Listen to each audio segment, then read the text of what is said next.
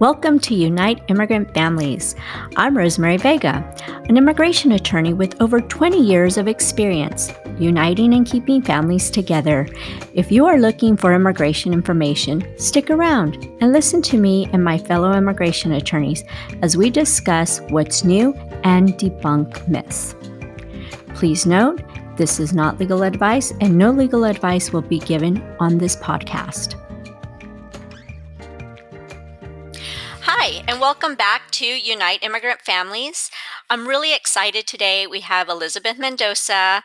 She's been on the podcast before, and we all know her. She's one of my good friends, an immigration attorney here in Houston. And today we're going to talk about the Afghans and immigration. What is going on with the Afghans who have come to the United States? So Liz, thank you for being here. Thank you, Rosemary, for inviting me. I really appreciate it.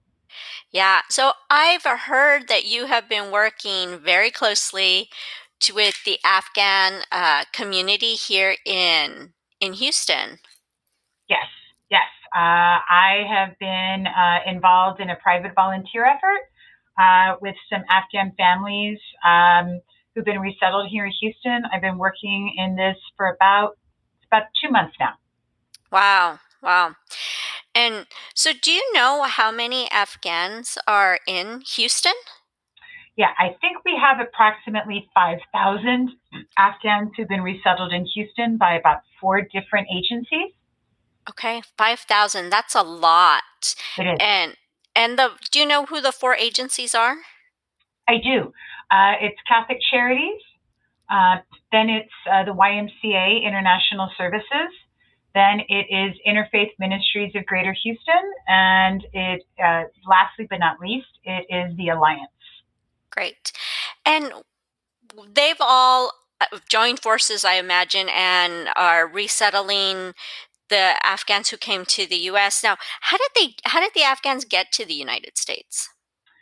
So all of the families that have been resettled were evacuated by the United States government from Afghanistan. And then some were sent to third countries. We met a lot of families that were in Dubai for a short period of time, some that were in Germany for a short period of time, some in Albania for a short period of time. And then they were brought by the United States government here to the United States. And then they were sent to different military bases, most for about anywhere from a 2 to 4 month period, before the agencies started resettling the families in specific cities. Okay. All around the country. So they were all in different military bases. And at this military base, I imagine they were getting background checks and processed. Correct. They were getting screened, vetted, vaccinated. They were getting assistance in applying for work authorization, Social Security cards, so that once they arrived in their home, in their new home city, they had at least some of their processes underway. So yeah. And so when they got here, what kind of status did they get when they came to the United States? So we've seen a variety of situations with the families. We've met some people who came here with an I-360 Special Immigrant Visa application already filed. Okay, Liz, but did they come in as paroled in? Yes, they all entered the United States with a status called humanitarian parole. So they're called parolees, and they were given that status for an initial period of 2 years. So they all have parole status for 2 years, and that's not refugee status, though. Is that correct? No, it is not. None of them entered as refugees. So they're not refugees, but they're being resettled by these resettlement agencies who normally do resettle refugees. That is correct. And part of some legislation from 2021 authorized the government to provide assistance to resettlement agencies that they would normally provide to refugees.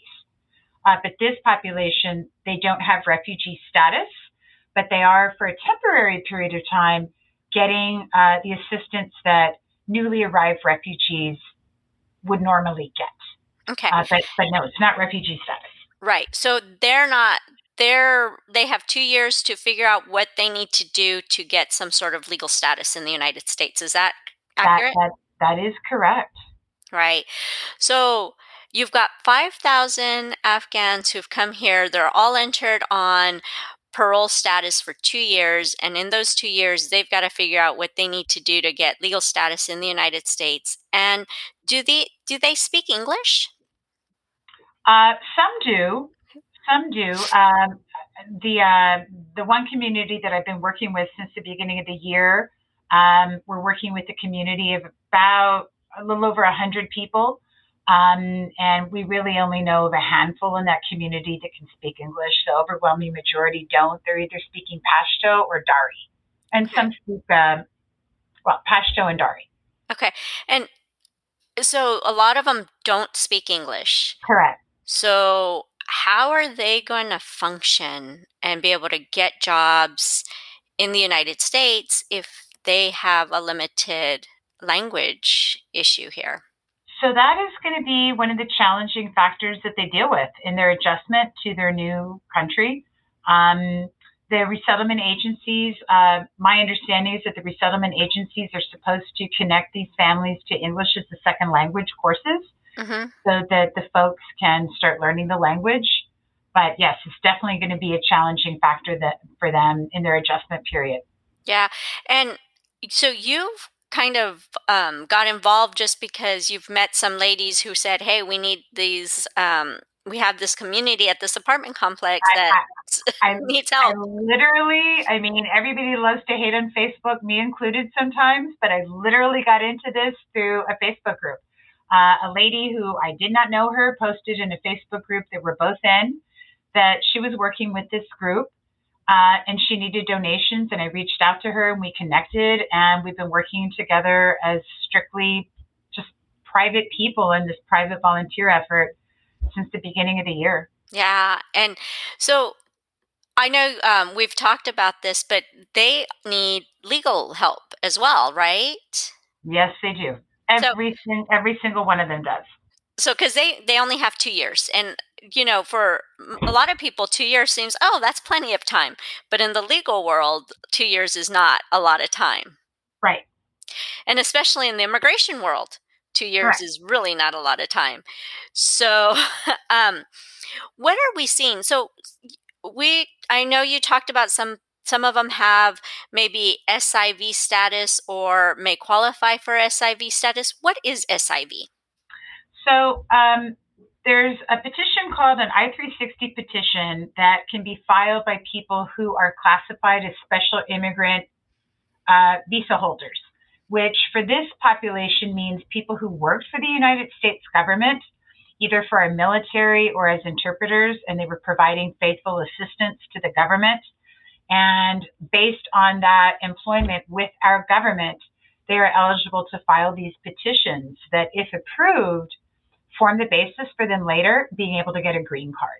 Great. So SIV, special immigrant visa holders, and they've had to either be an interpreter or worked for the US government in some form or fashion in That is, Afghanistan, usually the military. What about if they were in the Afghan military and assisting with the US military?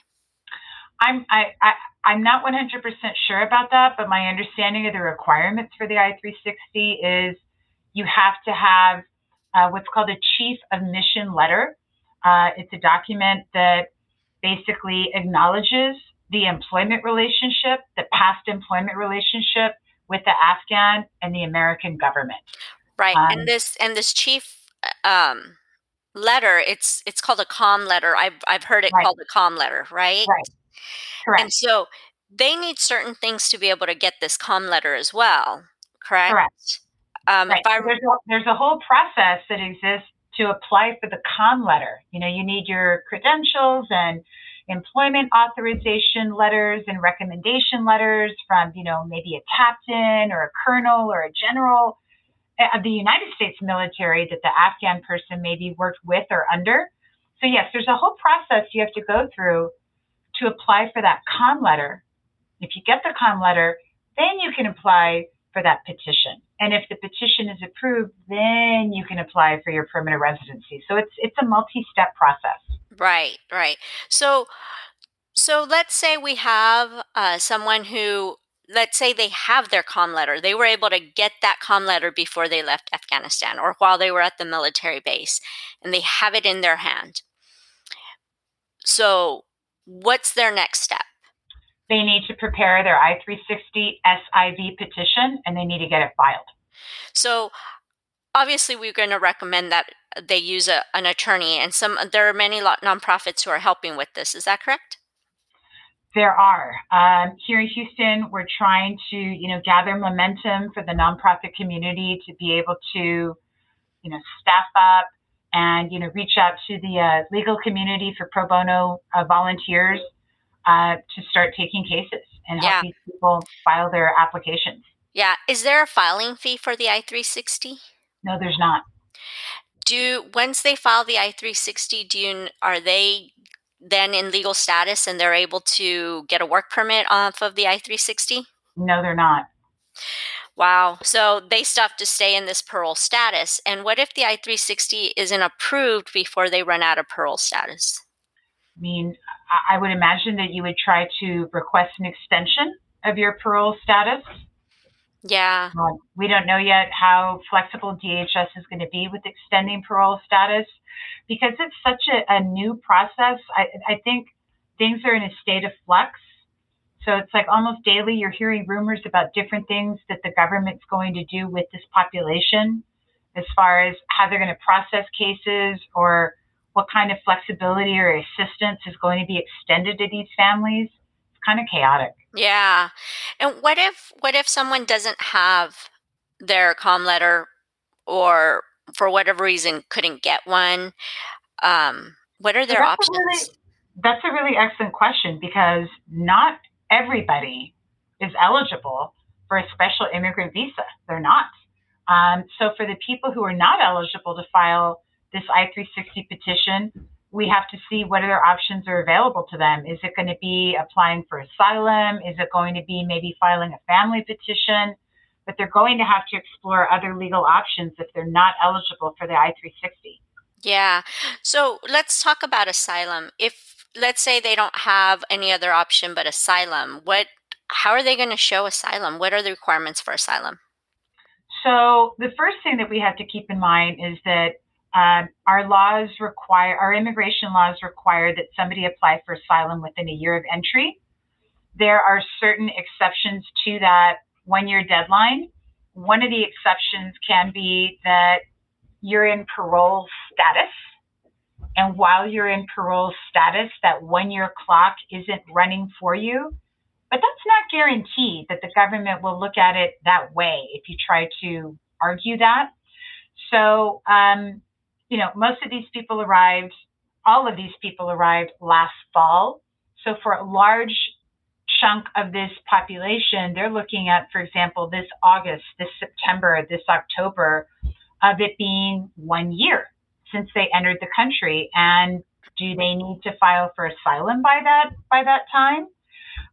So the asylum process, yeah, it's you have to prepare an application, you have to get the application documented, you have to get your foreign language documents translated, you need to get it filed with Citizenship and Immigration Services.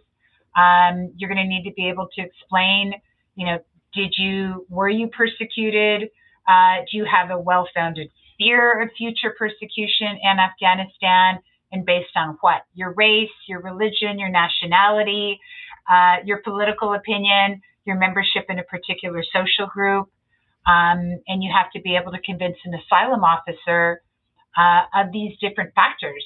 And that as a matter of discretion, that you're also eligible for asylum. And hopefully you would get a grant for you and everybody included in your application for asylum, like a spouse or children. Yeah. And it's important to show that you have either past persecution or well-founded fear of persecution. But what is there a legal definition of persecution? Yes and no. It's not a bright line definition. There's nothing in our laws or there's nothing in our statute or our regulations that says this is persecution. We have case law that talks about persecution being a threat to your life or liberty, a level of extreme harm that can be physical, sexual, psychological, even economic.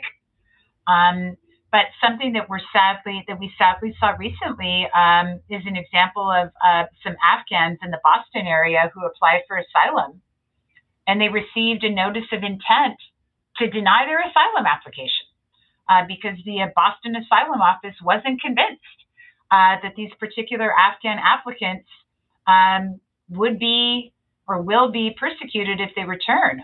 So it's created a lot of buzz about, wow, it's not necessarily going to be a slam dunk approval for Afghans who apply for asylum. Right, and that's really scary for a lot of the Afghans because they really do have a fear of returning. I mean, under the Taliban regime, they probably will end up dead, tortured or Uh, dead. that one presumes that will be the common argument for almost any Afghan who applies for asylum. Yeah, Correct. yeah. And to think that the US government is going to deny an asylum application, that's pretty scary for them, I can imagine. So they want to look at other avenues. Correct. Correct. And when you think about it, one of the bases for asylum, one of the grounds for asylum is that somebody says, "Hey, I'm a member of this particular social group, and in my country, this particular social group, it's always having issues. It's always having problems. And I'm a member of this group, and I can prove that. And I can prove that because I'm in this group, I'm going to suffer harm or I did suffer harm." And one thing that some colleagues are talking about is this new social group could be, Afghans who were evacuated. Hmm. Yeah. Afghans who are evacuated, will they be considered traitors by the Taliban? How will they be looked upon that they left and now they return? Maybe because we deport them. So Yeah. Yeah. Because, they evacuated. That means that they didn't want to be under Taliban regime. They wanted to be democracy like the US. correct, So, yeah, correct, that's going to be pretty scary. So they definitely need immigration help. They definitely need attorneys to be doing their helping them with their asylum application. And so absolutely. let's go on. Let's say you Afghan he's got the I-360 and it's pending. Can he file for his adjustment of status while it's pending? Our understanding right now is that no, he cannot. That he has to wait until the I-360 is approved, and then he can file his application for adjustment of status. Okay. So unfortunately, the petition cannot be filed in conjunction with the application for adjustment of status. I hope that DHS may tweak that and change that, but for now, our understanding is that it has to be this two-step process. Okay. And do you happen to know how long the I-360s are pending to get approved or I don't. I don't. My understanding is that DHS has promised to accelerate the process of the I-360s for the Afghans, but I mean, since they've only been here since the fall and we're in early March, I have yet to meet somebody who applied while here and it's Mhm. already been approved. I've met quite a few Afghans who applied while they were on the base, who applied while they were still in Afghanistan. But I haven't met anybody who applied while they were here and their petition has already been approved. Maybe there's somebody, but I haven't met them. So I think you're accurate. I just went ahead and went online to see the USCIS processing times, and a lot of them, depending on where it gets sent to get processed, will depend on how soon they will get their the approval or adjudicated a decision. Because here it's showing Nebraska Service Center is saying about 7 months, but California Service Center, it's a whopping 23 to 29 months. that is over the 2 years that they'll have parole. Yes, it is. Yes, it is. So either DHS is flexible in allowing people to, uh, well, I mean, people in parole status already can ask for an extension of the status. The question is, how flexible will DHS be or CIS be in granting those Right, extension requests of parole status? Is it going to right, be something that's going to be really tough? Is it going to be almost automatic? So right. it'll be interesting to see how the government handles that. So, but if they get an approval, they get a decision, it's approved, then they can right away apply for their adjustment of status to get their green card. Correct. Now, do they have to pay the filing fee for the adjustment status application? So my understanding is yes, but they can file a fee waiver. So yeah, I think most of this population will need to file fee waivers. My concern, and I was talking about this just the other day, is what are we going to do with the medical exam requirement? Yeah, There is no fee waiver. There's no waiver of the requirement to get a medical exam. And when you get a medical exam, you're going to a private doctor.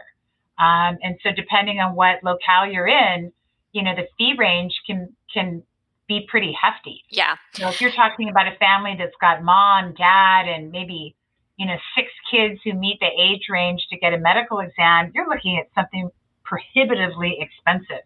right, right. So So I did read through USCIS, and this was probably about a month ago or so, that uh, those who came in and had a medical exam, because many of the refugees, when they come in, they have to go through a medical exam.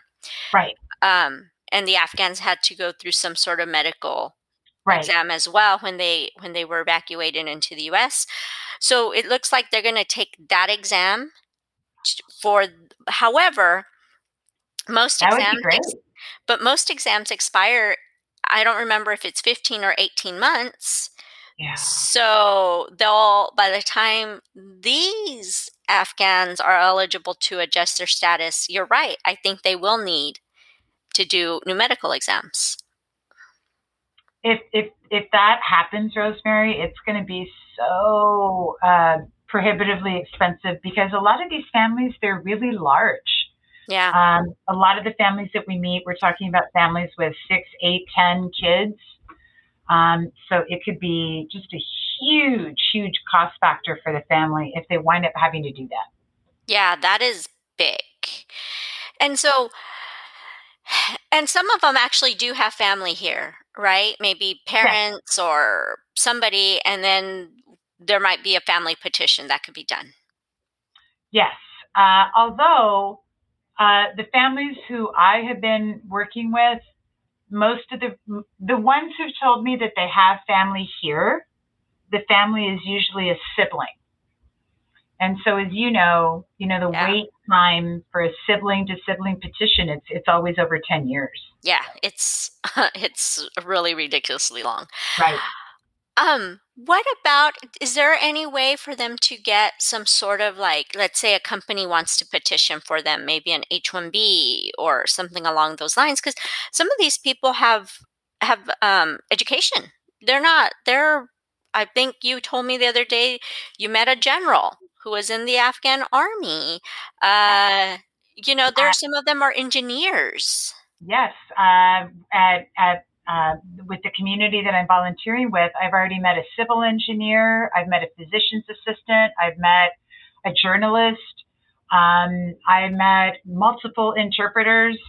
I've met people who, I guess were high level military people. So, I mean, that's definitely another option that some of them might be able to consider if they can get an offer of employment from a company willing to sponsor them for an H-1B. That would be great. Yeah. Or for I a mean, labor certification. so I know H-1Bs and they take forever and you have the lottery system, but it's still an option Yes, because they were paroled in, they do have a legal status and they're able to do it. that's correct. That's correct. So they entered, in a legal manner, and they're here in status. And by this point, most of this population already has their work permit and a social security number, Great. card, a number, correct. Great, great. So what so I know you're working with this one group, and you said it's about 100 people. I think you had told me it was like 25 families or so, Right, maybe right. more. Our final count at this one apartment complex where I volunteer, we have 28 apartments, and we have over 90 kids at the complex. So we're looking at, it's really over 100. We're probably looking at around 140, 150 people that we work with at this one complex. And at this complex, all the families that we're volunteering with, they have all been resettled by interfaith ministries. Okay. And what I know some of the families need resources. What do they need? Everything. Starting off with, on a macro level, they all need jobs Hmm. desperately. So they all need jobs. They need transportation because unfortunately Houston's metro system isn't very extensive. And then on a more nitty gritty material level, they need things for their children like shoes, socks, underwear, pajamas. They need, cleaning supplies for their bathrooms, for their kitchens. They need furniture. They need over the counter medicines. They need food, cooking oil, flour, sugar, salt, vacuum cleaners. They desperately need used electronics, used laptops so that the adults can apply for jobs online, so the family can access free apps to learn English. Um, you name it, they need it. Are the children all in school now? Most of them are. And the community that I'm working with, the children are attending schools in A-Leaf Independent School District. And we have kids from all age ranges. So we have kids that are from infant to 18. So we've got kids in high school, middle school, elementary. Almost all of them have by this point been registered, many of them by us, and are already attending school. Great. So, those that are in high school, I'm just gonna pitch this organization. It's called PAIR, Partnership in Advancement of Immigrants and Refugees, and they work with children, mainly, I think, mainly high school kids, and make sure that they don't fall through the cracks and help them if they want to apply for colleges and whatnot. The organization is called PAIR. I was once on their board many years ago. I think they're a wonderful organization, and maybe that's something that we can do is put them in touch. But I want to our listeners, I want to make sure that they, if they want to volunteer, if they want to donate, how can they do that? So I would encourage people in the community who are interested in helping contact the agencies. All of the agencies, they have websites, they have portals that they've set up for people who might want to adopt a family or donate time, services, money, items. So please reach out to the agencies again, Catholic Charities, the YMCA, Interfaith Ministries, the Y. If you know somebody like me who's just a private person helping and you want to get it, involved in that, contact somebody doing something like that. But absolutely reach out to the agencies and see how you can help. Great. And I think Baker Ripley is also helping as well. Yes, Baker Ripley is absolutely helping. Baker Ripley is stepping up in an awesome way. We're meeting them today at the complex, and they're going to be helping us with some really, really critically needed items. We are ecstatic and grateful that Baker Ripley is helping us in that way. Great. So even reaching out to Baker Ripley, they might be able to help, anybody could be able to help with something. Absolutely, absolutely. I mean, Yeah. if you were, if I talked to a colleague the other day where I pitched to her, could your law firm please donate to us used laptops? So if somebody, has an item that they think that they could help the family, contact an agency, contact a private person that you know is doing this kind of work and say, hey, I can help in this way. Absolutely. Great, great. So for our listeners, thank you very much. If you want to get a hold of Liz Mendoza to ask her question or somehow volunteer, you can reach her at Liz. How can they reach you? Let me give you my office number. It's 713-271-8601, and calls will be routed to me. And I would love to connect with somebody or anybody who'd like to help in this effort. We need all the help that we can get. Great. And you can also email us at uniteimmigrantfamilies@gmail.com, and I will be checking those emails and getting them to the right organizations. I can definitely do that. Thank you very much, and I hope you listen in a couple of weeks. Thank you for listening to Unite Immigrant Families. I hope you enjoyed this episode. If you want more information about me or my guest, please email me at uniteimmigrantfamilies@gmail.com. We'll be back in a couple of weeks. I hope you join us on this bi-weekly podcast. No legal advice was provided, and none will ever be provided on this podcast.